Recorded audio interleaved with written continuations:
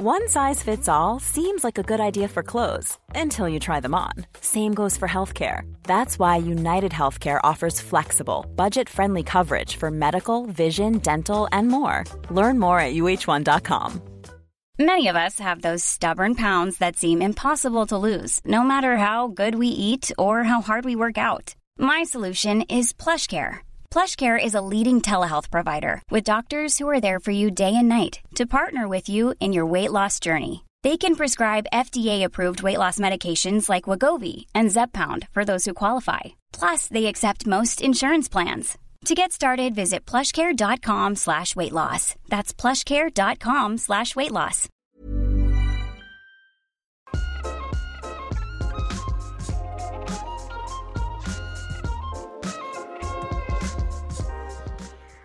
Welcome back to the Rick Shields Golf Show podcast, everybody. I'm your host, Rick Shields. I'm here with co-host on episode 128, and we've got a special guest. It's taken 128 episodes for you to interview me. Thanks. Well, every time I've asked you, you're straight out decline, and I've needed to... Leaves you on red. I've needed to That's just not literally true. come to your home here at Close House, not your actual technical home, but your golfing home, to sit down and have a podcast with Lee Westwood. Let's see if it was worth it. High expectations now. Well, thanks for coming on. How are you? Are you My good? pleasure. Are you well? Very well, yeah. You having a good year? Yeah, not bad. Yeah. Enjoying life? You've just been talking about football and Yeah. how you're getting very excited about Notts Forest. Consuming my life at the moment, watching Forest. Are you like, is that like your real sporting passion outside of golf? Yeah. If I hadn't have been a golfer, I would have played on the left wing for Forest, I think. Yeah. Were you good at football growing up? It was all right. Really? Yeah, not bad. And was there ever a point where it was like you had to make a decision whether you were like, or was golf just the obvious one? Golf was the obvious one, but I played all sports when I was growing up, so golf didn't mix well with football, running, rugby. Really? You played that many? Yeah. Many other kind of...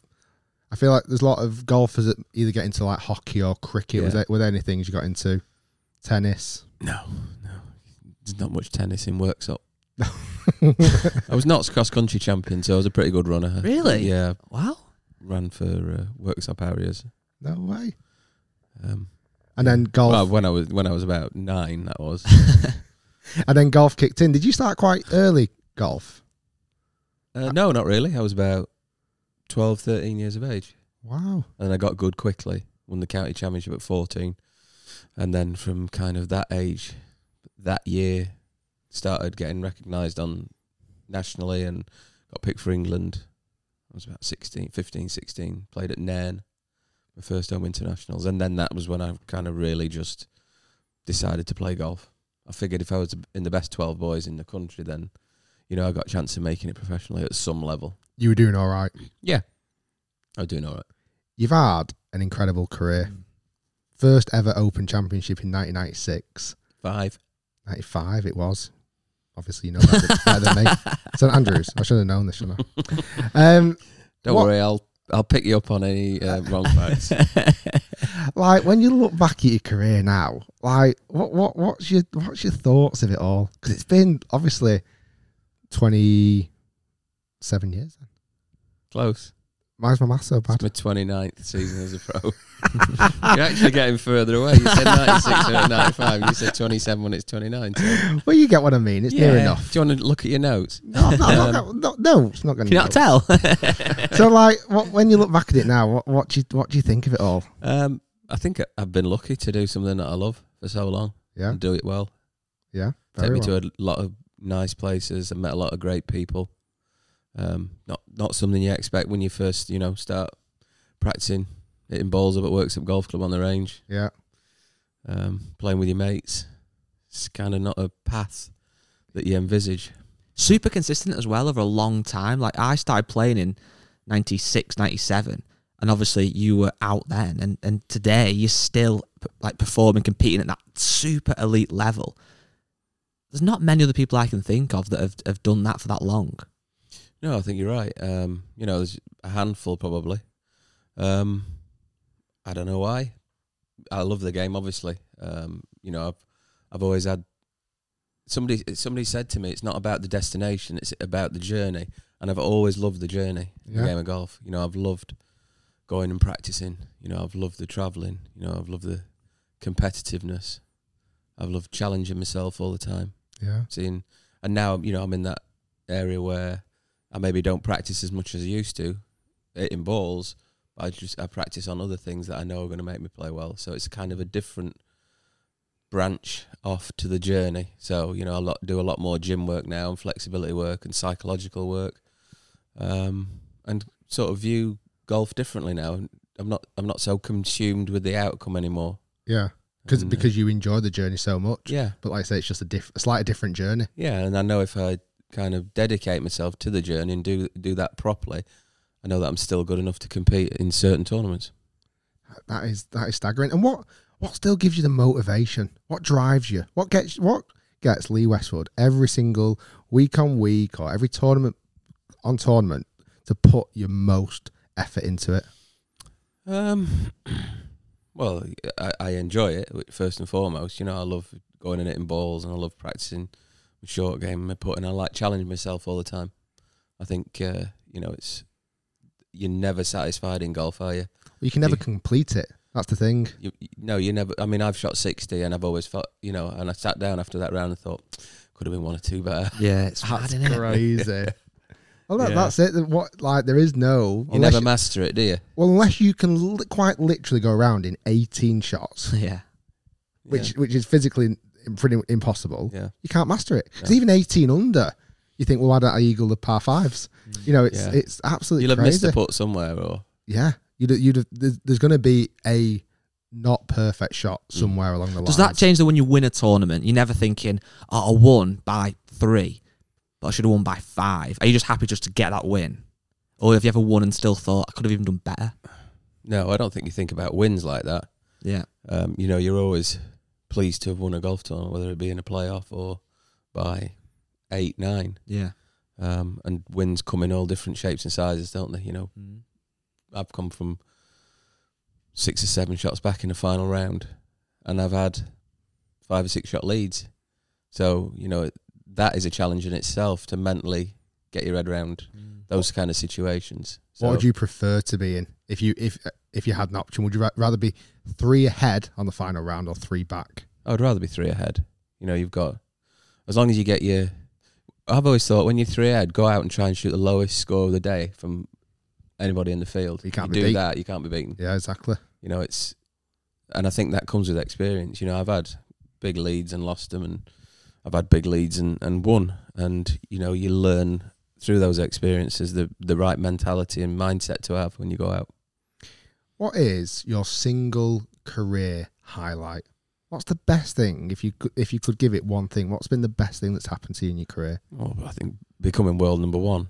You know, you're best in the world. You can sit down in a room like this and look out into the world and realise there's a lot of people play the game of golf and there's nobody better than you. That's awesome, it's weird to think about it like that. And it creeps up on you at different times as well. I could be walking through the supermarket and I'll think, I'm best golfer in this supermarket. That guy that's buying today's golfer, I'm better than you. I'm better than you. Oh my goodness. I've got the stats to prove it. I bet that's crazy. Because obviously, did it give you like a huge level of confidence when you're even at events? Like thinking you are the best golfer. When I became world number 1, I went out in the tournaments after that and I finished like 2nd and won 1 and 3rd and kind of reinforced that, you know, I had the consistency that would take me to world number 1, even when I became world number 1. Now, the interesting thing comes when you do reach the top, the pinnacle, you look down and you think, all these people are after my spot now. So it brings its added challenges. Of course. You know, there's one thing getting there, but then there's another thing staying there and having everybody try and take your spot. What do you think at the moment with the kind of story with like Scotty becoming world number 1 in a ridiculous short period of time? Well, I mean, he's had an incredible run. When you look back, he was their weakest player at the last Ryder Cup. Yeah. World rankings wise, was he 21st or something like that? And I remember when he got picked, it was like, you know, really, no experience, and you'll know better than me. I can't remember how he did in the Ryder Cup, but obviously the team did well. But yeah, and then from the start of this, I don't think I played him, but and then start of this year, he's just gone on this incredible run. And do you think again, it's that mindset of as soon as obviously you win and you win a couple and you become world number 1, Like you go into the next event, think, well, how can I be beaten almost? It gives you an added confidence. And one thing it does do, it has shown, is that the world rankings are accurate. Yeah. A lot of people question the world rankings. I've never questioned them because I know how hard it is to get to the top of them. And he's gone on a phenomenal run, won tournaments, and has been rewarded by getting to world #1. He's done it quickly. Yeah, really quickly. So it's not like, I guess they are volatile when you look at them like that, when you can get to be the best in the world so quickly, but they don't lie because they're over a 2-year period. So you've got to play consistently well.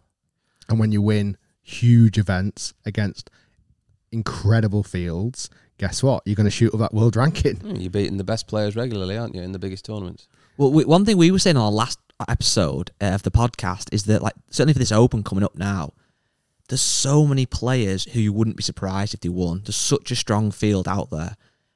Is this one of the strongest kind of fields you've ever seen, you think, in your career? Or has there been periods where there's been loads of guys that could win? It feels like at the moment there's just so many names, like Dustin Johnson, obviously, Scotty Scheffler, John Rahm, Spieth, etc. could go on. There's loads of guys. I don't look at it like that, no.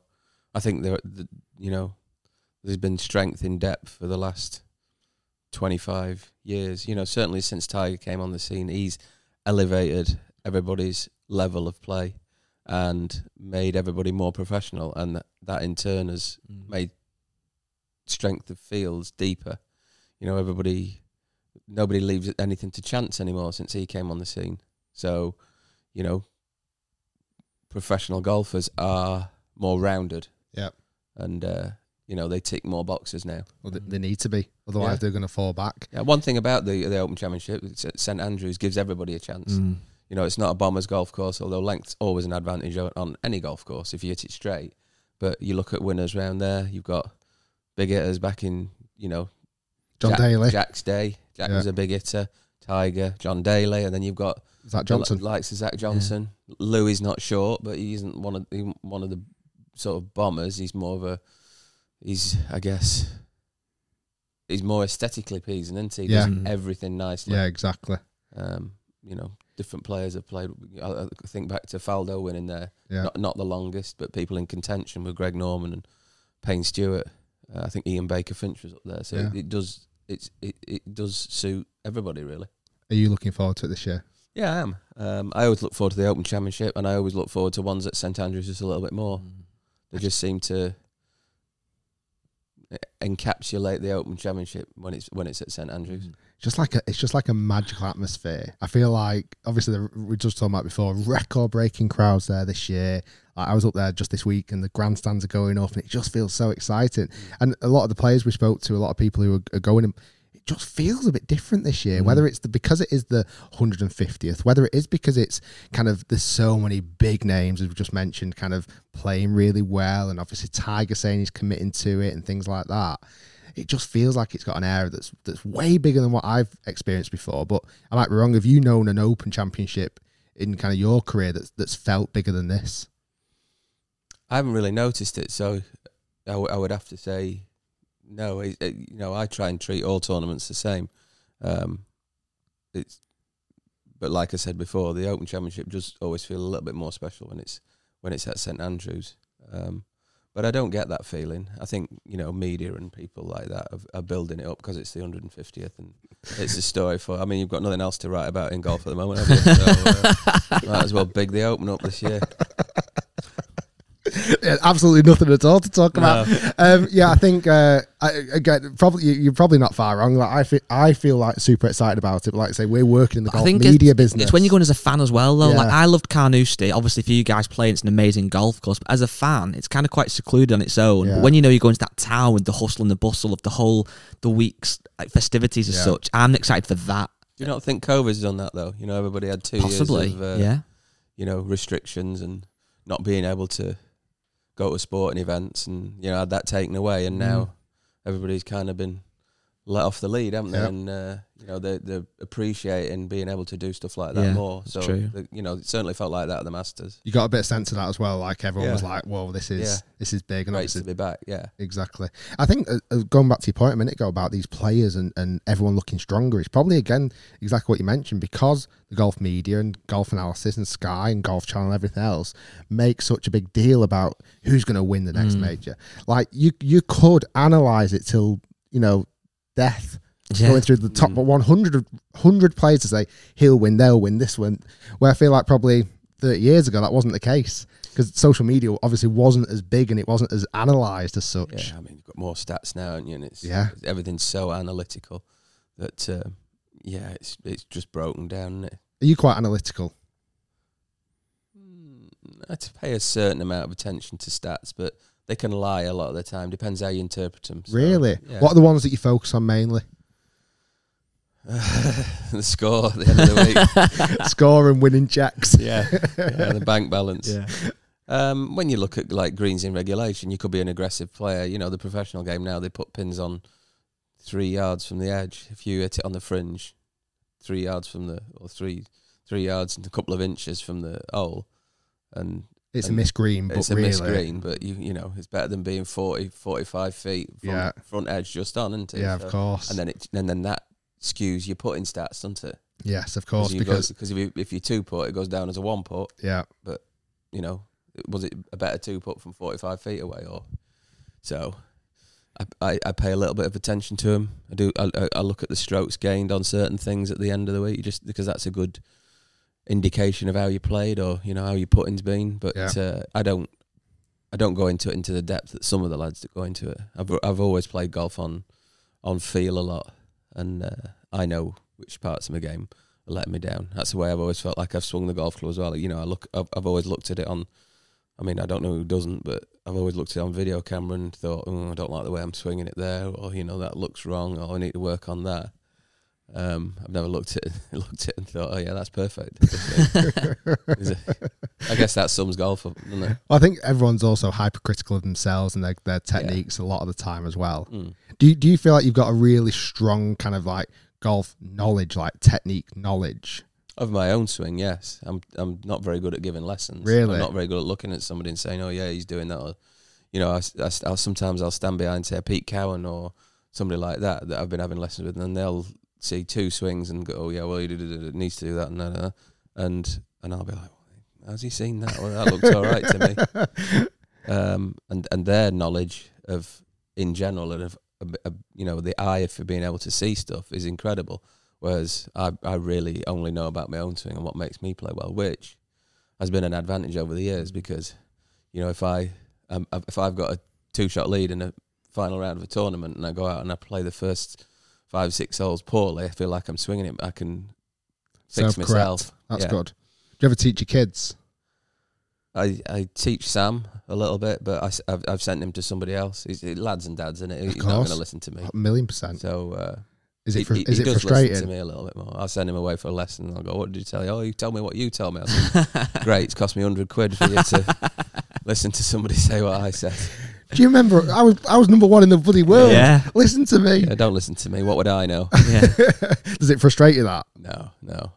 I never listened to my dad as much as I should have done. So. Has he got any kind of is he showing good potential? Yeah, he's a pretty good player. Yeah, he's sort of plus 1, plus 2. Nice. But he started late, so he's just playing catch up, and he needs to play more tournaments. His course management and the way he thinks his way around a golf course is poor at the moment. You still caddy for you every now and again, Sam, as well? Yeah, now and again, yeah. Has that helped him learn your traits, your course management, to help him in his own game, would you say? Yeah, I'm sure he picks up stuff from watching me, and yeah, maybe caddy for me at the Ryder Cup, and it's good for me because I tend to talk him through stuff. Yeah. So it kind of reinforces what I'm trying to do in my own mind, because I'm like kind of giving him a lesson.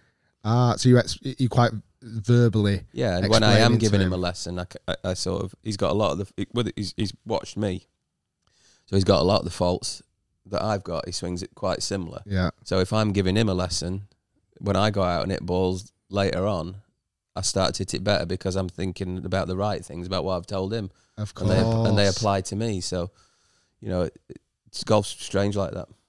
And obviously, you're in a very unique situation where you have Helen on the bag. Is that, most of the time, is that? Would you say that's 80-90% of the time Helen's on the bag? Yeah, I would say so, yeah. She's not caddying next week at the British Masters, but she's doing the 2 after that, the Byron Nelson and the PGA. And funny story about the PGA last year. Go on. We were going around Keyra Island, and she's obviously not a golfer. She only started caddying for me a few years ago. Does she play at all, by the way? She swings it all right, and she can hit it quite good, but it's just not got play, time. Yeah. So we're at the PGA at Keyra Island, and gets to, I think it was Thursday afternoon, and she's looking around, and she's like, "Can I tell you something?" She goes, I go, yeah. She says, "Well, I'm looking on Monday, Tuesday and Wednesday." And I thought, Westie's here a bit early. He don't normally turn up to tournaments on Tuesday. And there's a lot of people here. So I had a look online last night, and this is a major championship, the PGA. She had no idea the PGA was a major. We were playing Thursday afternoon or whenever it was. Oh, my God. Yeah, she'd only figured out the night before that it was a major championship. I thought, what a great way to view the game of golf. Yes. And do you think that's really helped you? Like, if she definitely rubs off. She doesn't on me, big it up. Yeah, no. She says, "Come on, let's go for another walk around a big green field." Really, which is what it is, isn't it? Yeah. And hit it, find it, hit it again. Really, and she just literally she doesn't give you. I'm guessing yardages. You do all your own yardages. Sometimes she tries to get involved, and she'll look at me and she'll go, 5. And I'll go, nearly. It's a 7. So it's like that time when I caddied for you. Yeah. Yeah. That's crazy. Do you think when you're newer in your career, you benefit from having a professional caddy? And obviously you're at the point now where you've done this obviously enough times, you know what you're doing. Yeah, like I said earlier, it's my 20. Well, it depends who you listen to, but it's my 29th season now. 33rd season or something now. And, I've had lots of great caddies and I've learnt off them. And I feel like it's more important for me now to make my own decisions and be completely clear in my own mind than have somebody else telling me how they see a shot or something like that. Now, a kid coming on tour who's learning the ropes, and like Sam, if Sam was to start, then I would suggest that he get a good caddy straight away that could, improve his game management, that had seen the way other people, like a Billy Foster, for example. If Sam had Billy Foster, his course management of a golf course is brilliant, and he's learnt from Sevi and Sergio Garcia and me and Darren and people like that, and he could impart that knowledge. But I'm old now, and I've got all that knowledge, so it's more important for me to go out there. Even if I make the wrong decision out there, it's important for me to be 100% committed to that decision. Yeah, and it be my decision, even if it's the wrong one, as opposed to being 50% committed to what might be the right decision. Yeah. So that's the way I'm viewing golf now. Do you think, let's say in a 5 years' time, Sam makes it, he's out on tour, he's playing in this PJ event or something, major, would you caddy for him? He couldn't afford me.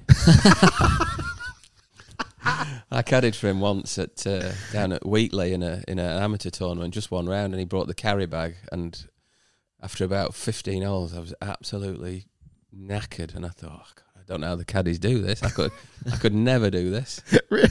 That's so funny. And then I'd driven him down there, and then I drove him back. I slept so well that night. Oh my goodness! Yeah, because it is hard graft, isn't it? Work, being a caddy. Honestly, I've just picked it up this morning and put it in my car boot, and I'm like, Jesus, I'm glad I don't have to carry this. Oh my goodness, that is great. Right, we've asked about the highlights. A more tough question. What would you say the lowest part of your career has been? The low, Yeah, I had a slump in about 2001, 2002.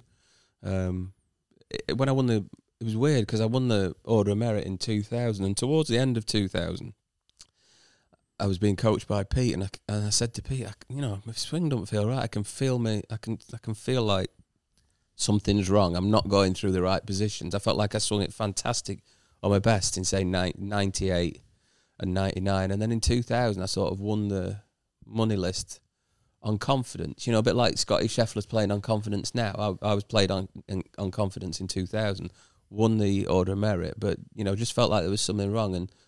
And then I took a big break going into 2001.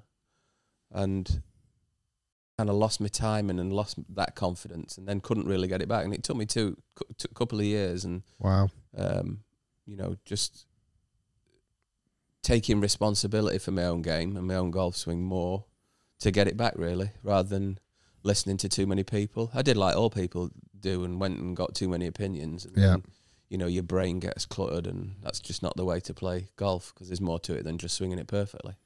Did you ever, in that period of time, like really consider this isn't going to work out?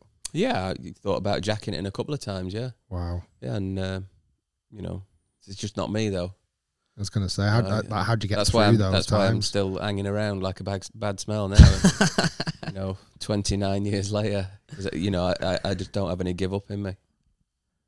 And where do you feel like that came from? Do you reckon that was instilled from your parents? Yeah, I guess brought up properly. Not works up in the 80s. Miners' strikes and stuff like that happening early 80s wasn't the best. Don't get me wrong, I had a great childhood and I was brought up properly, but it's not the greatest place to be brought up. It had its troubles, and you just, they're instilled in you, aren't they, from like your friends and the community that you come from, and that's never really left me. I've always felt lucky to be doing something that I love, because I know talking to my careers officer at 16 years of age, I was given the option of the sandwich factory or the Bachelor Peas factory, and wow, golf's a much better option than those two. Exactly. And did you at that point, I know we've just been through this, at 16, did you have that goal to become a professional golfer at that point, do you feel? Yeah, at some level, yeah. I didn't know what level it was going to be, but I knew that I wanted to be involved in golf at some level. Do you think now more modern players have still got that grit, that deep, ingrained hard work grit that players from your era or the era before had, that made them so successful? Yeah, I do. Certain ones. Yeah. I think a lot of them are almost too groomed, as maybe college players, or, they're looked after too well. Yeah. They're given too much too early. Like perfect practice facilities, perfect equipment straight away, the best coaching straight away. Yeah, that's a knock-on effect of Tiger, isn't it? And that's why there are so many good players that swing it technically so good now, because they're getting coached better. They've got nutritionalists, so they're eating better. They're working out better. When I came on tour, we didn't really go in the gym that much, and know about foods and there'd have been no physio truck and at events, I guess. Yeah, no. That came on tour about 10 years, I guess, after I started. Yeah, there'd have been no like mobile gyms and things like that. We weren't taking trainers around with us and psychologists and stuff like that. So golf's been broken down, and every little aspect of it's been fine tuned for all the players. So it's, you see the grittiest ones, they're the ones that win more often. Yeah, because I think you only find that grit and that determination, obviously, when it's not going well. Like when you mentioned you're going through that low point, that's when you figure out your grit. Yeah, you do. You find out more about yourself when you're playing badly than when you're playing well. You don't get me wrong, you do learn about yourself when you're playing well, but you learn about more important things when you're playing badly. If you're going back to the gritty thing, you see the grittiest ones win tournaments when they're not playing well. Yeah, you definitely see that. Yeah, they can just grind it out. Yeah, like they? Jordan Spieth. Yes, a couple of weeks ago, he's a gritty player. Yeah, he's somebody that you wouldn't want to play in match play. He must be in. Have you played him in match play, guys? Yeah, I beat him one up. There you go. When you watch it, I wondered why you were bringing that story up. He's so gritty, but yeah, I beat him. Is he just like? I bet he's a pain in the arse to play against, isn't he? Yeah, anybody like that that you know is not going to give up, like a Poulter or trying to think of somebody else. Well, lots of the people I've played in my career, I played Jeff Maggott in my first Ryder Cup, Scott Verplank, people like that, Tom Lehman in Boston, just horrible to play. They're never going to give up. They're gritty, almost dirty players. Yeah, as dirty as you can be. Like they're almost like that Dennis Wise, midfield character that's going to go down the back of your leg. Yeah, you know, like a Roy Keane type. Like a Roy Keane, yeah. You can't talk about Roy Keane like Forest player, obviously. Your class. Well, he's fallen out of love with my team, certainly. So obviously we touched on match play a little bit there. What's your favourite Ryder Cup memory? The final day in Chicago when we came from so many points behind. For me, it'll never get any better than that, I don't think. It was phenomenal. Yeah. Emotional, you'd have to say. K Club in with Darren Clark. With Darren, yeah, walking on the first tee there. I think we were all in tears, all welled up. But they were all special. You know, even the ones you lose, you're on the wrong end of. You know, you still take great memories from. Yeah, I believe the parties, even if they lose, are still better. Unfortunately, I can't remember any of the parties. I can remember going to them, but I can never remember leaving them. Do you find that once you've been in a Ryder Cup with, you know, obviously players that then for years later on tour, you have a better bond with those players and a better relationship? Yeah. You know, without the Ryder Cup, I wouldn't have got to know Sergio as well as I have, or, you know, Luke Donald. And then, you know, in later times, it's nice to have, you know, played with people like Jamie Donaldson and, you know, shared those experiences with people like him and Martin Keimer and Soren Hansen, I partnered. So. Who's your dream? Who's been your dream partner? If let's say the Ryder Cup is tomorrow and you could partner anybody that you've partnered with in the past, who would you pick? It'd be a tough one. It'd be a toss-up between Clarkey or Sergio, I think. And is that because of your games of style suit or because personalities suit? It's personalities and games with Darren, and I think Sergio's one of the best ball strikers and drivers of the golf ball to ever play the game. It is, well, it's ridiculous, isn't it? And he's got that gritty. Yeah, never gives up. Yeah. If you could partner in a made-up world, and if you could partner with a American player, who would it be?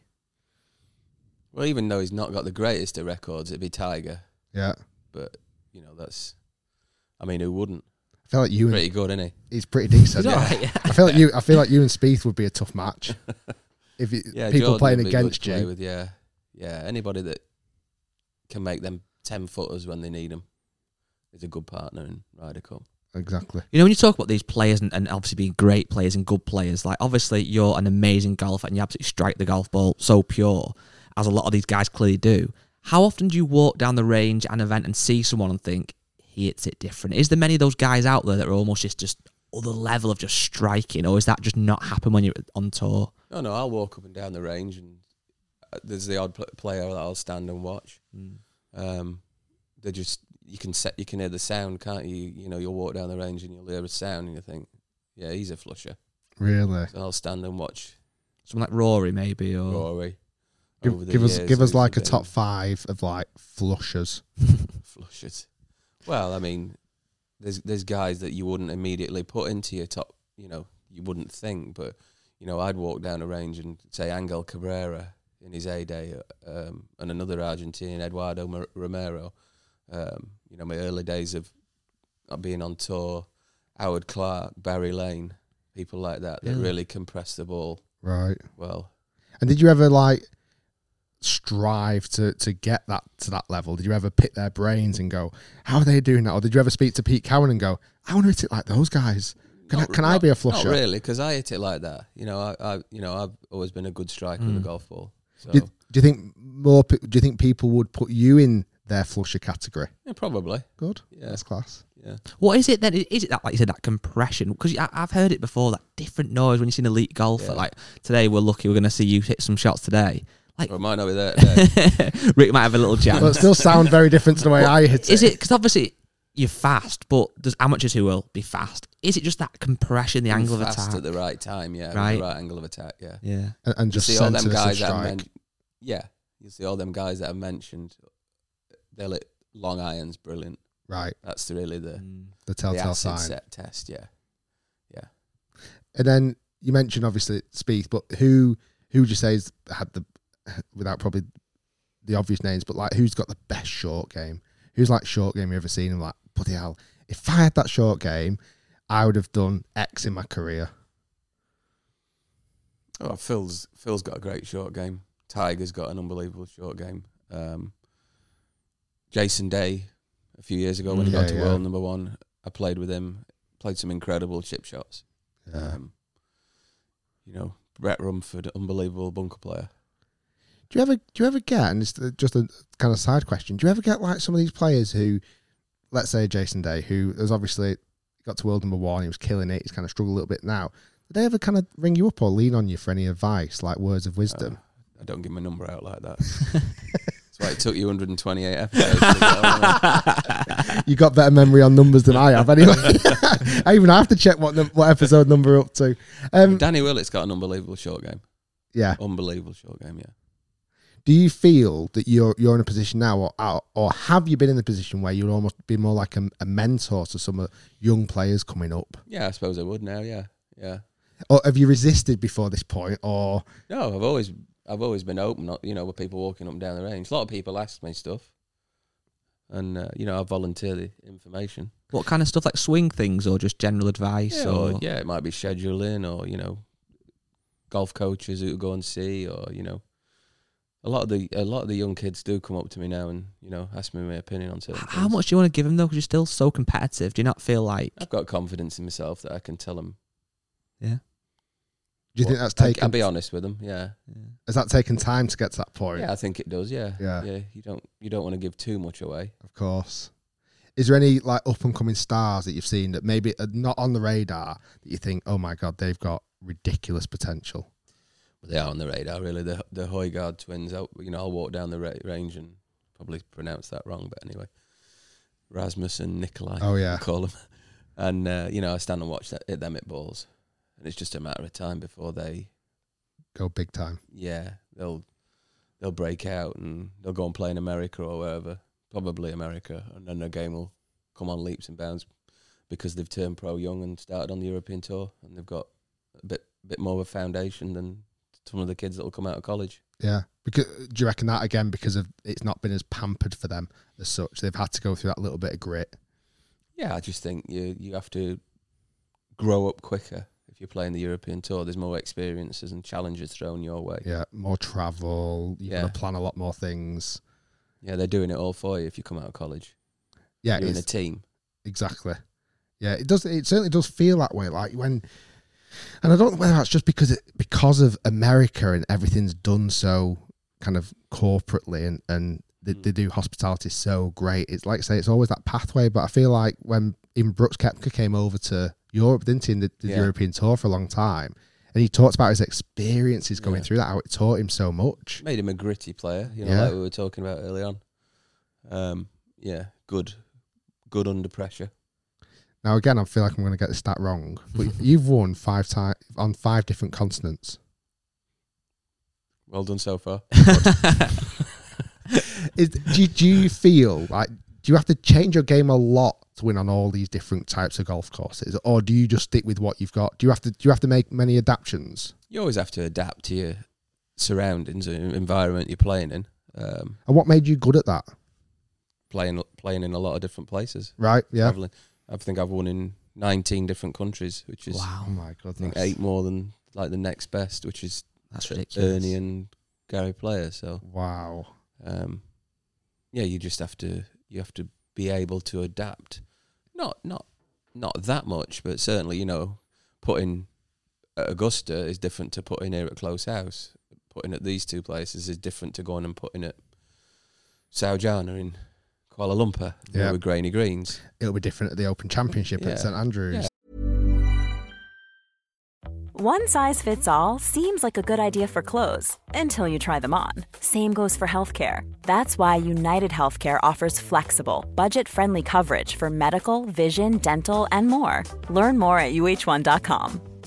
Quality sleep is essential. That's why the Sleep Number Smart Bed is designed for your ever-evolving sleep needs. Need a bed that's firmer or softer on either side? Helps you sleep at a comfortable temperature? Sleep Number Smart Beds let you individualize your comfort so you sleep better together. J.D. Power ranks Sleep Number number 1 in customer satisfaction with mattresses purchased in-store. And now, save 50% on the Sleep Number Limited Edition Smart Bed for a limited time. For J.D. Power 2023 award information, visit jdpower.com/awards. Only at a Sleep Number store or sleepnumber.com. Hiring for your small business? If you're not looking for professionals on LinkedIn, you're looking in the wrong place. That's like looking for your car keys in a fish tank.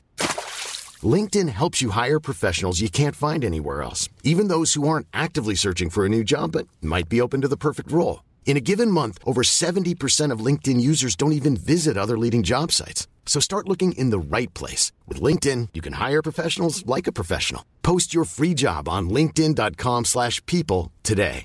This is Paige, the co-host of Giggly Squad, and I want to tell you about a company that I've been loving, Olive & June. Olive & June gives you everything that you need for a salon-quality manicure in one box. And if you break it down, it really comes out to $2 a manicure, which is absolutely insane. It's also so easy to get salon-worthy nails at home with Olive & June. The difference between how your nails used to look when you did them yourself and now with the Mani system is a complete game changer. The best thing about Olive & June, too, is it's a quick dry. Dries in about 1 minute, lasts for 5 days, and full coverage in up to 1 to 2 coats. Visit oliveandjune.com/perfectmani20 for 20% off your first system. That's oliveandjune.com/perfectmani20 for 20% off your first system. Playing at St Andrews at sea level, heavy, windy, is different than playing in Colorado or Johannesburg. Yeah. Thin air, ball going a mile. And you only get that through experience, don't you? Yeah. 'Cause you can't just go to these places and just expect to know it, can you? Yeah, that's right. And, it's that's the value of being experienced, or the value of having a good caddy. Yeah. An experienced caddy, like we were talking about earlier on. Yeah, because if the player's not done it, at least the caddy you'd like to think has done it. Talk them through and it. continued. Yeah. You forget there's so much difference, though. In my head, I just think there's like Parkland course and links. I do. I was and thinking links, the same. but you saying like the altitude, the grain, the weather, there's a lot, the thickness of the air, the heat, Yeah. Is that even that? If you're playing in obviously very hot weather and you're walking 4 or 5 miles a day, 4 days, 5 days in a row, even that can take its toll. Yeah, that's why we're all finely tuned athletes like this. But you in all seriousness, you'd put a lot into your workouts, into your health, don't you? Like, I've seen you smashing the Peloton. Are you still Pelotoning a lot? Yeah. And CrossFit? I have to do that more than it balls now, because at 49, your body doesn't behave like it did at 27, and you have to adapt your training and your approach to the game. Yeah, reinvent yourself, really. Do you feel or wish, if you could rewind, would you have started it earlier? Like, would you have, if you could have grown up being this kind of like gym goer? Do you think that would have massively helped you in your game of golf? Yeah, I definitely think so. I would suggest that anybody coming out, for a few different reasons, really, but I would suggest anybody coming out now, starts working out and looking after the body as early as possible. You see a lot of kids starting younger than I started. So I started at 13, let's say. You see a lot of kids having a golf club put in their hand at 5 years of age. Big time. And golf, you're doing the same movement over and over again, and you're seeing them get injuries because the body's not developed. Like we were talking about, I played football and rugby and cricket and swam and ran a lot. So my body developed to a certain extent as I was growing up and got balanced and strong in all the right areas. Some kids come out and they're not doing anything else. The parents are maybe a bit overbearing, and Tiger's their hero, and they stick a club in their hand at 6 years of age and they think they're going to be the next Tiger Woods, and at 16 they've got a back injury because they've just been doing the same thing over and over again, not doing the gym work, just been sent out onto a range to hit balls and have a lesson, and also probably falling out of love with it a bit. Yeah, you can see him at 17, 18, hating the game. Yeah, it's horrible. Been pushed into it so much. However, I feel like obviously through your incredible career, 27 years, 29. You've not really been injured through that kind of time frame, but like you look at now modern players like a Bryson DeChambeau, obviously out on injury, like, and he's pushed himself. He took it to the extreme, hasn't he? Though, with the strength. I think there's a little bit of luck involved there with injuries. I tore my calf muscle in 2010. It was out for a few weeks, but other than that, I haven't really had too many injuries. Started to feel, my lower back a couple of years ago, 3 years ago. Sometimes it's as I get heavier, carrying a bit more weight gives me a bad back. So I have to monitor, what I weigh. But embarked on a bit of a stretching regime 2 or 3 years ago, and I don't have any issues with that now. But that's 15, 20 minutes 5 times a week. Do you think modern players are going to have short careers? Do you think they're going to earn more, almost more like smash and grabs a bit more? Possibly. I think it would be different things for different players. But I'm just thinking from like a longevity standpoint. Like, do you think that the way that these golfers now are putting themselves through these kind of rigmaroles, do you think that they're going to last 29-year careers? Well, I assume you're thinking just about Bryson. Just. But I suppose Jason Day used to go at it like 110%. Yeah, Bryson's been back his shoes and stuff like that. He's like the high-profile one, but there's also a lot coming through the ranks. Like, you think, are they going to be able to keep this up for long periods of time? Well, golf's not a tippy-tappy game anymore, is it? No. You've got to hit it a long way, try and overpower golf courses. That's just the way they're designing golf courses and the way people start to see the game now, don't they? So that could encourage people to go at it harder and more injuries. Unless they start working out and treating their bodies appropriately, and putting the foundations in there to be able to swing it at those kind of speeds. When you were having those kind of duels with Bryson, at like Bay Hill and things like that, did you think at that point, God, I'm a long way behind this guy? Or did you, obviously you were still competing and still in the final day together, like did it still feel like you could play? And well, that's the great thing about golf, isn't it? I don't have to play him at his game. Yeah. There's lots of different ways to win golf tournaments. He's 26 or 7 or whatever, and I'm 48, 49. So, I'm not going to hit as far as him. Nobody does. Yeah. So you have to find another way to get around the golf course in one less than him. Unfortunately, I didn't quite manage it at Bay Hill, but I did manage it the following week at the Players. So exactly. That for me is the interesting thing about golf. There's all of a sudden there's a Scotty Scheffler. Yeah. All of a sudden there's a Bryson DeChambeau. All of a sudden there's somebody that's maybe a little bit shorter. Yeah. Yeah, there's no one way, is there? No. There's no one way to shoot a 65 4 times or whatever. That keeps it interesting, doesn't it? Exactly. 100%. We've got like we normally quick fire start questions with these, don't we? And we've kind of got more at the end now, but the kind of quick fire questions, either or answers. But if you want to elaborate, feel free. So number 1, 9 holes or the driving range? Well, it depends. Quick fire. You've got 2 hours to spare. What do you enjoy more? Driving range. Do you enjoy the driving range more or 9 holes? Yeah, driving range. First app you open in the morning on your phone?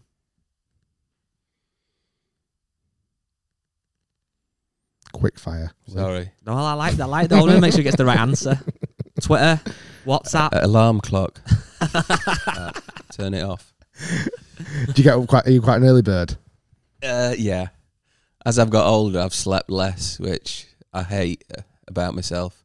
Because I used to call me half man, half mattress. I used to like sleep the clock round, and as I've got older, I've turned into my dad, her parents. Getting up early. And what time is that? Like a 6 o'clock? Is that earlier than that? Yeah, whatever the time the light starts pouring through the curtains. Yeah. Oh, really? And then, unfortunately, are you up? Are you working out? Are you chilling out? Are you having a coffee? Or you're scrolling like we end up doing? Yeah, I'll spend like everybody else 15-20 minutes looking through Instagram or something like that. Whatever you put on, obviously. Thank you. 128 podcasts to listen to. To hide. God, get rid of that. Yeah. I've been jet lagged for 29 years, which makes sleeping awkward. Yeah, I bet. Yeah, I bet. There's not many times like you've slept in a lot of different bloody beds around the world. Yeah. Like it's I bet it's nice just to be at home, and I bet you wish you could lie until 11 o'clock. Whatever. I said that to somebody yesterday. They said, "Oh, you must have, you must have seen a lot of the world." I said, "I've seen a lot of airports, golf courses, and hotels around the world, but I haven't actually seen a lot of the world." Do you wish you had done a bit more? Yeah, do you wish you'd done that more? Yeah, it would be nice to be able to go a few days early and take in the sights, but it's not doable, is it? When you're playing 30 tournaments a year, it's about. Private jets have been the biggest luxury in my life. They've afforded me so much time to do other stuff. Sometimes flying around in a private jet saves you a day a week when you think about, having to leave on a Monday instead of, or a jet. So, when I was playing a lot in Europe, and I would turn up to a tournament on a Wednesday morning, play the Pro-Am in the Wednesday afternoon as a practice round. Whereas, if I didn't have that luxury, I'd be going on a Monday and then having a practice round on a Tuesday, and sometimes not getting back on a Sunday night if I played really well, miss the flight home. But if you've got a NetJets contract like I have, I can get out. This is a question that's been the biggest luxury in my life. This is a question I've always wanted to know. Right, you're flying to, I'm trying to think, New York, okay, from wherever, Newcastle or wherever. What is actually faster, a commercial flight or a private jet? Oh, I would never fly private that far. Can it not go that far? Can it go across transatlantic? Yeah, but it's just too expensive. Really? Yeah. So this is more. I would fly Newcastle to Heathrow and then Heathrow JFK. Right. Okay. And yes, I do take my own golf clubs with me as well. That's how I get them there. If you did have, and again, I'm just more curious because I don't fly private jet. I don't know if you know this. If you were to fly commercial or private from Newcastle to New York, which plane would win? Are private jets fast? That's what I'm trying to work out. Yeah, they're quick. Yeah. There you go, Rick. That's your answer. Fly the same speed as the jets. Fly the same speed as. You must save time with all the checking in and all that kind of stuff. Yeah, and you can fly when you want. Yeah. So, they've never lost my golf clubs. When they're putting them in the thing at old right behind you, they're going on. Yeah, and they're not going to get damaged. They're not going to get chucked about. Yeah. The next question I've got is actually, I might tweak it. It was going to be, what's your favourite to play in, the Open or the Masters? Well, maybe still have that, but is there any other events on tour that it's just for whatever reason, you just love playing? The Masters is my favourite tournament to play in. The one I'd like to win the most is the Open. There's a lot goes on the week of the Open that, as a British player, that you could do without. The Masters, you don't get it. Do you feel more pressure when you're playing the Open? Tiger and people like that take the flight those weeks and take all the pressure off you. Do you feel more pressure is applied in the Open? You just want to play well in front of your home fans. I've always loved playing in England and Britain. So there's a little bit more pressure wanting to please them. Yeah. Do you get a better reception? Let's say you're on the first tee at the Masters, they announce your name. Obviously, crowds cheer. Is it bigger? Is it more enthusiastic when it's at places like the Open? No, I don't think so. I've always had a good reception anywhere I've gone and played, right. and having been out there for so long, people have followed me for nearly 30 years now. So I've grown up in front of their eyes. I've gone from being 19 to 49, so they feel like they know me really well. Yeah, that's true. You kind of gain an affinity with the golf fans because some of them are new ones, but a lot of them are people that watched it in their 20s and now watch it in their 50s, aren't they? And they respect you. They respect what you've done. When you played in the Pro-Ams and stuff, which I'm guessing you obviously still do, what's the single biggest thing you see amateurs do wrong?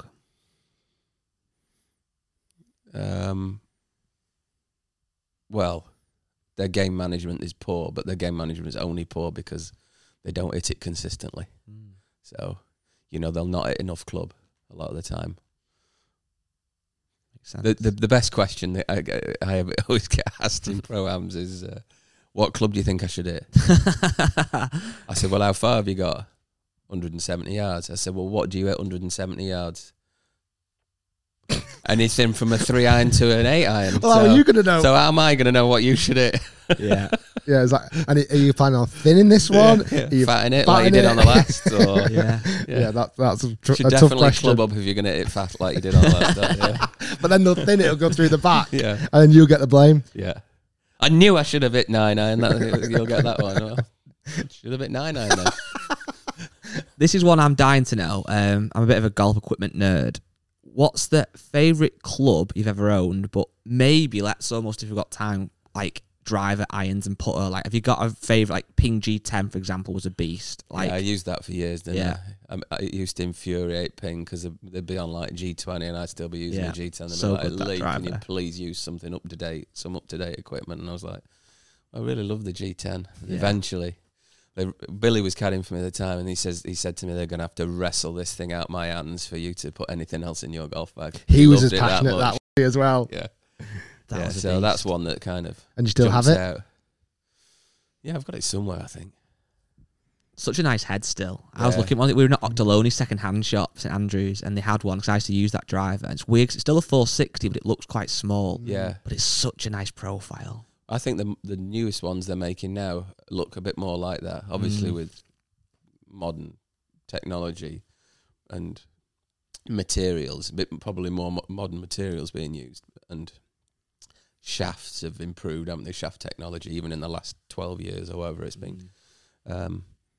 But that's I'm not a massive fan of the big flat-headed drivers that look like a frying pan on the end of the club. Yeah. I like something that looks a bit deep-faced and chunky behind it. Are you into the tech of the clubs, or do you just hit one? Yeah, that feels good. Or Can you not tell the way I've just described the driver there? Flat like a frying pan and deep-faced and chunky. That's for the new Ping marketing for next year. It's not flat like a frying pan. Yeah. No, you just give it to me and I hit it, and if it goes straight and a long way, then I like it. I love that. Yeah. Yeah. Do you reckon, do you have much influence with like the engineers and stuff? Do you ever get a chance to... I do on putters a little bit, Yeah. Yeah, I like talking to the guys in the putter lab design stuff, you know, the new stuff that Ping have brought out. I like talking to them about, well, you know, what they're thinking and the thoughts behind, because that changes all the time. Yeah, big time. It's another thing that's been analysed to the nth degree, isn't it? Do you tinker with your putter quite a bit? I used to change putters a lot, but I've been using this fetch. Yeah, with that was in the hole, you put it in to get the ball out. Yeah. Do you ever do that with it when you're just practicing? I did it when I won in Abu Dhabi. That's so cool. I was going to do it, where was it? I was going to do it somewhere else, but I was in the second last group. I thought I'll only do it if I'm in the last group. If you're in the final group. In case I damage the hole, which I didn't damage the hole, but I said to the guys, if I win Marty, I think it was in Phoenix, I said if I win tomorrow, I said I'll pick it out the hole with the putter, and he's like, please do, so cool. you know. Make sure there's a video cam. Make sure there's a camera around. I did. I tapped it in from about that far to win by a couple, and went like that and held my arms in the air. Nice. See, I told you I'd do it. There's my new contract. Yeah, it's quite weird. Ping are obviously so well known for like the Anza family, the Anza shape, and that's been so revolutionary. But equally, they've had some crazy designs. The actual crazy. Yeah. They remember the Dock 17 that was 17 Massive, centimeters. Yeah. Huge. And then obviously the Fetch. They have kind of pushed the boundary with different innovations. I've won with nearly all of them. Crazy was the crazy. If you ever get to go in the vault at Ping. Yeah, there's about... I've been in. And they make a gold one. Yeah, you get gold on for every time you win, don't you? Got a wall, haven't I? Yeah. A side. That's when you've made it and you've got your own wall. The side of the vault. I think, I think I've got about 60 odd in there. That's you crazy. get them for Ryder Cups, and we used to give them out for career money and stuff like that. Have you always been Ping then all your career? Yeah, yes. I had my first set of clubs when I was 14. I bought a set, or my mum and dad bought me a set of I2s, and I won the county championship. And Ping found out that I played Ping, and they said, "Do you want to come down and we'll give you a set, and we'll spec them all out for you." And Wow. So. Yeah, I've been about 14 years of age, so I've played for nearly 35 years now. And I've been with Titleist for about the same...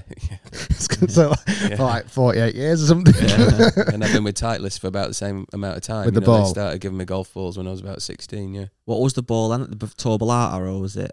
It was Gutta Percha or something like that back in that day, wasn't it? Yeah, it would have been Torbalata, I think, and then it went to... Professional after that, I think. Yeah. It was also Tour Prestige. God, you are a golf player. I told you, I am a bit. The reason I know about those balls, because as a junior, I wasn't that good at golf, but I used to love a backspin comp. So I'd keep a Tour. You'd have loved Torbalata. the Tour Edition. That's the ball that you should have played. Spalding Tour Editions. It's like a I've squash heard of ball. those. Remember Greg Norman used it? It cost him about 8 majors. Oh my word! Well, just spinning spin it like off of Oh greens. my God. Yeah. I used to love soft golf balls. Yeah, Do I'm a you, nerd. what do you do with all the... It's probably the most often question I get asked. What do I do with all the golf clubs I test and stuff? What do you do with all your golf clubs? I give them away. I sign them. I sent a load to South Africa for people down there to use. That's amazing. There's a few Charity. A few in the clubhouse here. Yeah. Do you ever keep any? Is there any ones that you just wouldn't ever give away though? I'm guessing Not you've got that really. G10 somewhere. Is there any It'd like? be in the garage. Is like a set that you've won with that you're like, I need to keep that set, or Not really, no. you're not that No. kind of precious with the clubs? No. It's interesting. No. Right, I've got a couple There's more of ones these. on walls everywhere, aren't there? Like there's one at Wentworth from Yeah. winning the Yeah. World Match Play. Yeah. At Derby. Somebody took a picture of the day, and I thought, I wondered where that putt had gone. I've been looking Forgotten for I that. gave it to them. What about like golf bags and stuff? I mean, we've been Yeah. here for like There's a lot here. few, I mean, that's not mine. That's Shearer's. Alan's. But yeah, There's one just in there's that one side. there. Mine are all turned into lamps and they're all chained to the stools wall and things as well. like that. Yeah, I went to move that one before, and it's literally chained to the Moved wall. that one before into his car boot. But do you have many at home still? Many like, is there any golf? Like, I feel like you're so like blasé about the equipment. There's no like really precious Ryder Cup bags that you've had or that you've still got at home. I'd turn them into stuff like this, and there's a lot here and there's a lot up at the academy that other people can enjoy looking at. No way. I've got the memories, and I don't need a golf bag. Well, Jonathan showed me which one was it? 97 Ryder Cup one.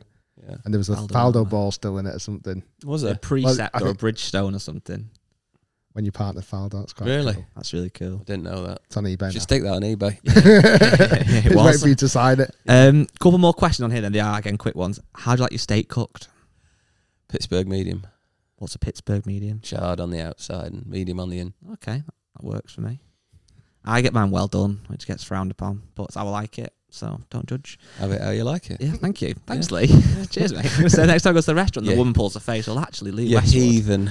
He's been on tour for 29 years. He's been on tour for 29 years. 36 years he's been on tour for. Okay, two more. Most underrated golfer in your career?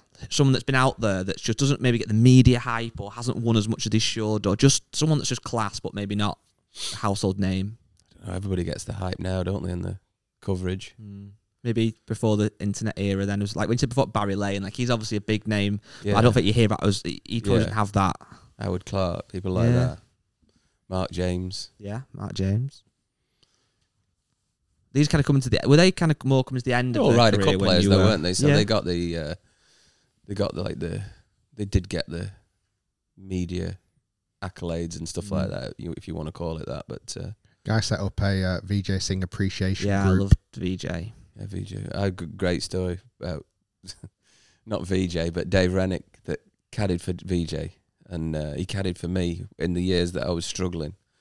And great bloke, unfortunately passed away a few years ago, and he came to me when he was working for me, and I was really struggling, and he's like the top 5 in the world caddies, probably caddied for Lazabal when he won the Masters and stuff like that. And he came to me and he was like, Lee, he says, VJ wants me to go and work for me. He's offered me the job. He said, I said, Dave, if you don't take that job, I will. I'll go and caddy for him. And he went off and caddied for him. He won about 10 events and went to world number one. And It's like 03, 04 kind of time. Yeah. I remember that, Retief Goosen was really killing it as well around that time, I think, as well. Yeah. Ernie would have been as well. VJ is the hardest worker I've ever... I've heard, was he big in the gym as well? Yeah, before we all really started doing it seriously, he would. But just the first one on the range, the last one to leave it. Still now, do you think, as well? Cleveland visor. Yeah, probably does it. I saw him at the Masters and he was... Shelling them. Yeah. Digging holes. That's madness. And when you say like, really, are we talking like hundreds of shots in a practice session? Yeah, he's renowned for it in thousands, I think. My God. Yeah, wear the range out. He used to go and practice at Sawgrass. The player, down the bottom end there where the players are allowed, and he'd wear it out. Oh my goodness. Yeah. Well, for a video the other day, I hit 500 shots. It took me nearly 6 hours. My hands were absolutely killing. The next day, I felt like I had the worst jet lag ever. So never mind trying to do that. Pulled a sickie the next day. Multiple times. Did you improve? No, I go, well, tell him what the video was. I tried to get a hole in one for 500 shots. Right. Rip off of like the European Tour video. Any good? No. Some went Some great close. shots. But like the odds are like, obviously, I think for How many only ones have you had? only one. Have you? West Lancs, Open qualifying, 17th hole. I've lost count. Genuinely, honestly, double figures. Yeah, 20 something. 20 something. What? Please tell me you've kept some of the golf balls that you've had hole in ones with. Joking. Oh, for goodness Don't even sake! keep You're not getting You keep everything. You don't keep anything. Keep a manky old tight list. Just lob them Total away, out. don't you? Do you lob them into the crowd? Yeah. Give When was them the away. last Means one you more had? to the person, Yeah. than it does me. When was the last one you had? I had one on the 8th at Carnoustie. Oh The yeah, Donnell. the amazing shot tracer one. Yeah. Did you see that? It had Yeah. like a drone. I had one in the match play against Tualatin a couple of years ago. Oh my god! Yeah, that. See Sergio hole it against me. Yeah, in the match play. yeah. What? I felt there was quite a few on that. Was it that hole in the corner? Didn't Tommy have one or get close as well that year? There was quite a few. I wasn't playing Tommy, so I don't care about that. Playing Sergio. Beat me on the 4th extra. Ouch. Well, speaking of beating, my last question for you, Lee, was you're playing golf against Rick Shields. Sorry, hang on a minute. Let me finish off. Where was your hole-in-one? West Lancs. West Lancs. Yeah, 17th. Club? 7-iron. It was actually about 192, but it's dead burnt out. Downwind, eh? Open qualifying. Finno, Tommy's was watching at the side. And believe it or not, like I've been doing YouTube for nearly 10 years now. There's not many shots I've hit that are not documented, that are not on video. Bar this bloody hole-in-one. That's like, it's almost like hearsay. Like, did it actually happen? Luckily, it happened in an event at the Open qualifying, and there were spectators there. But of all the things I've ever recorded, my hole-in-one wasn't recorded. Yeah, it was so annoying. Had witnesses. Yeah, exactly. Yeah. So you're playing against me today. Right. This is the final question. And Rick's going to start off. You're starting level par, obviously, like a normal round of golf. Yeah. Rick's starting -10. Is it stroke play or match play? Stroke play. And what's the question? Will you beat him? No. Off the back tees. I've got to say, I haven't had the most ideal preparation for this round of golf today. You've had a birthday, weekend, and a wedding. Been to a wedding, which finished about 1 o'clock last night. So, it'll be close. I could probably get in his head. Can you shoot better than if you can shoot better than 5 over par on this golf course, which obviously you can? I think you've got a good chance. Yeah, he's probably intimidated playing me as well. You know, having watched me on tour for 27 years. He missed the first 2. 35 years or something. He probably wasn't born. We've got some quick fire questions from some of the fans. Nathan Hussein's asked, who would be your ideal grouping for the 150th Open? Ooh, that's a good question. There you go, Nathan. You used this earlier. Nathan, we'll get you on. Guy Actually, that was from me. It's nice to have a decent question for a change. I don't know. Who do I enjoy playing with? Somebody not slow. Okay. Obviously. Name and shame. I think we all know who they are. The slow ones. I'm not really fussed. Well, come on, you're there. Open Championship. St Andrews. Tiger's always fun. And then what about have you got like a best friend? Can I be it? That's what Rick was hinting at. Have you not got like a best friend on tour that you think? Can I be your friend? Have you not got like somebody you always play great with? No, not really. Who else? Ernie. Do you know what? I always used to play great when I played with Ernie and Freddie Couples because I just adopted their rhythms. Yeah. So, do you like to play with faders of the golf ball or drawers? And does it influence you at all? I honestly don't mind. I'm not really watching them. I know. Really? I feel like the questions that we're asking naturally are like about players, but because you're so good and so elite, you're not looking at what they're doing. Surely, you're in your own world. Yeah. So, like I said, if they get on with it, don't get in my way. Great. Yeah. Pete Toombs has asked, will Forest get promoted? Yes. He's also put, if you ask whatever you do, don't call them Notts Forest. You did before as well. Notts County, innit? God's sake, it's Notts County. It's Nottingham Forest. Or Forest. Okay, yeah. The Reds. John Dawson, what are your swing thoughts as you step up to hit the ball? And do you have a routine right before you pull the trigger? Yeah, I have a routine that starts on the range. You know, I wouldn't just go out and hit 500 golf balls one after the other like some fools. Yeah. I don't even get a hole in one. When I practice properly. So I'll put a golf ball down and I'll pick a target. I'll go stand behind it. I'll walk in and I'll hit it, and that'll be the same routine, pre-shot routine, and time over the golf ball as it will be out there today when we play, when I beat you. We've got the clickbait title for the podcast now. Lee Westwood called me a fool. That's the title of the podcast. I think it's been a tough one. There was a bit more of a question. Oh, sorry, go on, though, wasn't there? No, just do you have a routine and do you have anything before you pull the trigger? You mentioned swing thoughts or something like that. So I've got about 5 or 6 swing thoughts that I go through as I'm warming up, and then I'll take my favourite to the golf course. And if that one doesn't work that day, then we'll try another one. No way. And if it's going well, then I'll keep the same swing thought, obviously, won't I? But if I run out of if I go through the 6th and nothing's working, then we're really in You trouble. pray. Yeah. Honestly, is that what you do? Yeah. And have these been the same? Are these consistent Pretty swing much. thoughts? Yeah. No way. They've changed slightly over the years. You know what? I forget a load of them. If I have a couple of weeks off, like today, I'll struggle to remember what I was working on at the Masters. Oh my goodness! You need to leave little voice notes for yourself or write it. Or video myself Yeah. in a lesson. You've got 2. That's a good tip for amateurs, actually, if they're having a lesson.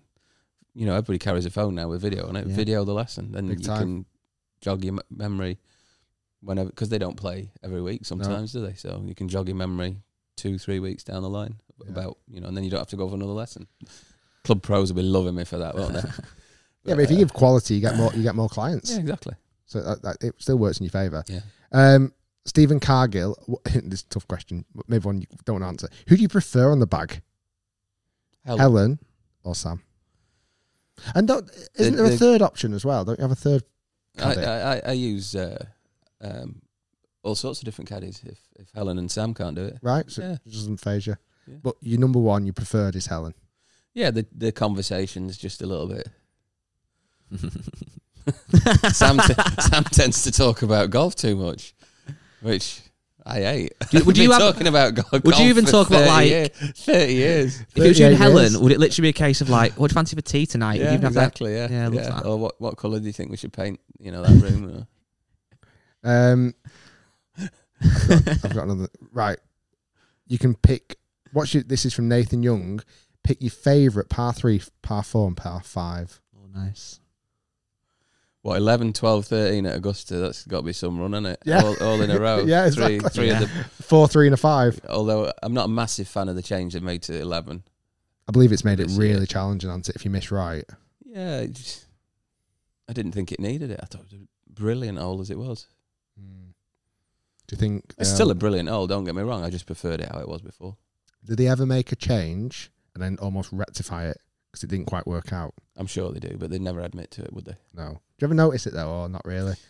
They say they've changed stuff, but it's very hard to see. They'll not tell you what they've done. It's up to you to. That's the great thing about the place.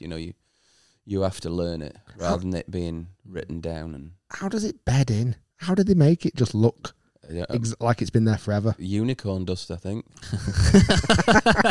Sprinkle it on it. Who is, this is from Eamon Hunt, who is the comedian in the Ryder Cup team?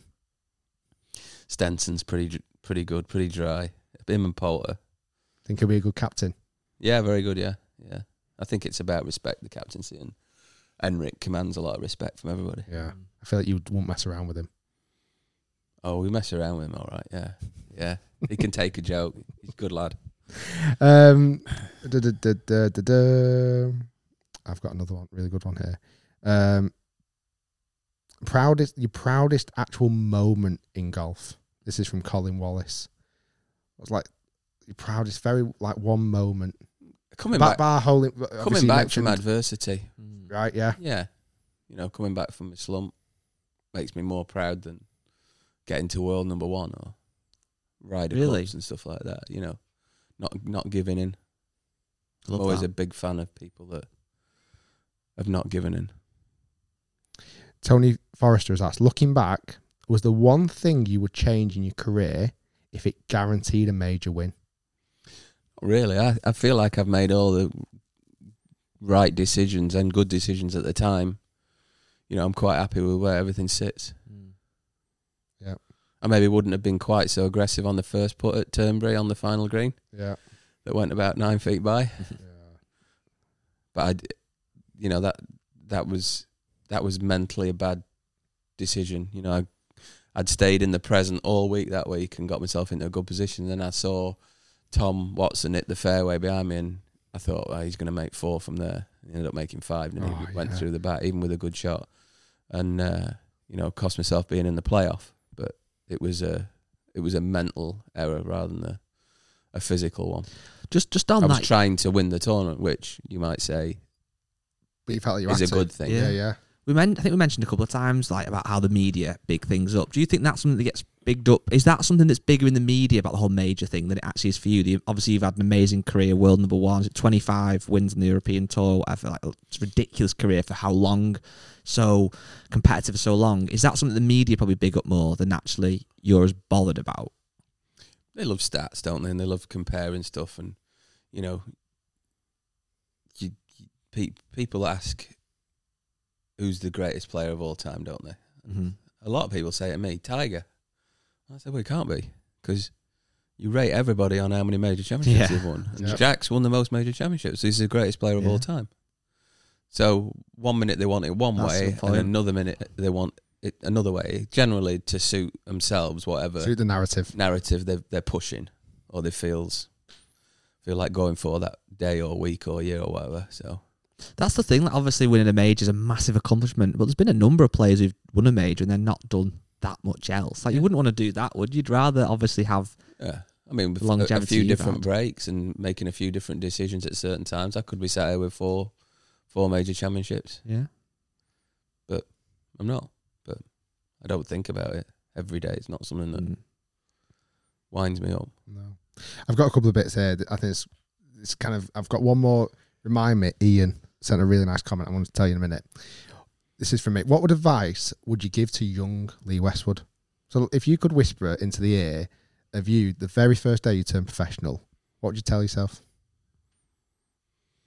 I wouldn't tell myself anything. I've enjoyed the experience of learning, and I've just had a brilliant time for 30 years. But would you tell them, like, everything's going to be all right and enjoy it? Yeah, not take it too seriously, yeah. It's a game. And if you were to do it all again, would you do anything differently? The only thing I would do is I would take more responsibility for my own game, make more decisions. It's good listening to other people, but a lot of the time you end up living and making decisions based on their opinions too much. I would go with my own thoughts more. Yeah, make your own decisions is what you're obviously doing now as well. This is not a question, but it's a lovely, lovely comment, right? Ian Keen's put, it's not a question, but I want to give a big thank you to Lee. Lee invited my dad and I to walk the 18th at Wentworth on the Pro-Am day. My dad had just been given a new trial as he's been given a terminal cancer diagnosis in April. He found his way through it and walked around the Pro-Am, and was a goal I set him as part of his recovery, as when he was in hospital, he could walk 15 yards. The words of encouragement from Lee has helped him so much mentally that you could ever imagine. Dad is now playing golf 2 or 3 times a week and getting stronger and stronger. He's a true gentleman and a credit to the game. It's nice, isn't it? You've helped someone get through something like that. The comments on that has been phenomenal. Oh, here's a picture. Oh, wow. Yeah. See if you remember it. Yeah. Yeah, nice guy. Battler. Oh, that's class. He's playing golf, like. Yeah. Was that this year? He's a lesson that's for true anybody grit, in not giving up. That's great. That is proper grit, isn't it? Yeah. Amazing. Wow, you're worried about a 3-4 footer not going in. Yeah, there you go. Have a chat with him. Exactly. It's all about perspective. So when I'm absolutely bricking it on the first tee today, playing match, that'll be justified. Yeah. Well, Lee, you've been amazing. Thank you so much for your time. I think we've got time to whack a few golf balls and get on the golf course.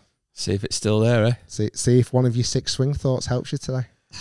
Might need all 6, Lee. I might have to have a good stretch before I get going today. I won't be Rolls Royce in it today. What's Rolls Royce in it? Well, Rolls Royces don't need a warm up, do they? You don't need a warm a Rolls Royce up. Leave it ticking over for a while. We wouldn't know. Private jets, these Rolls Royces. Right, thank you, Lee. Thanks everyone for listening and watching, and we shall see you all soon. Ta-ra.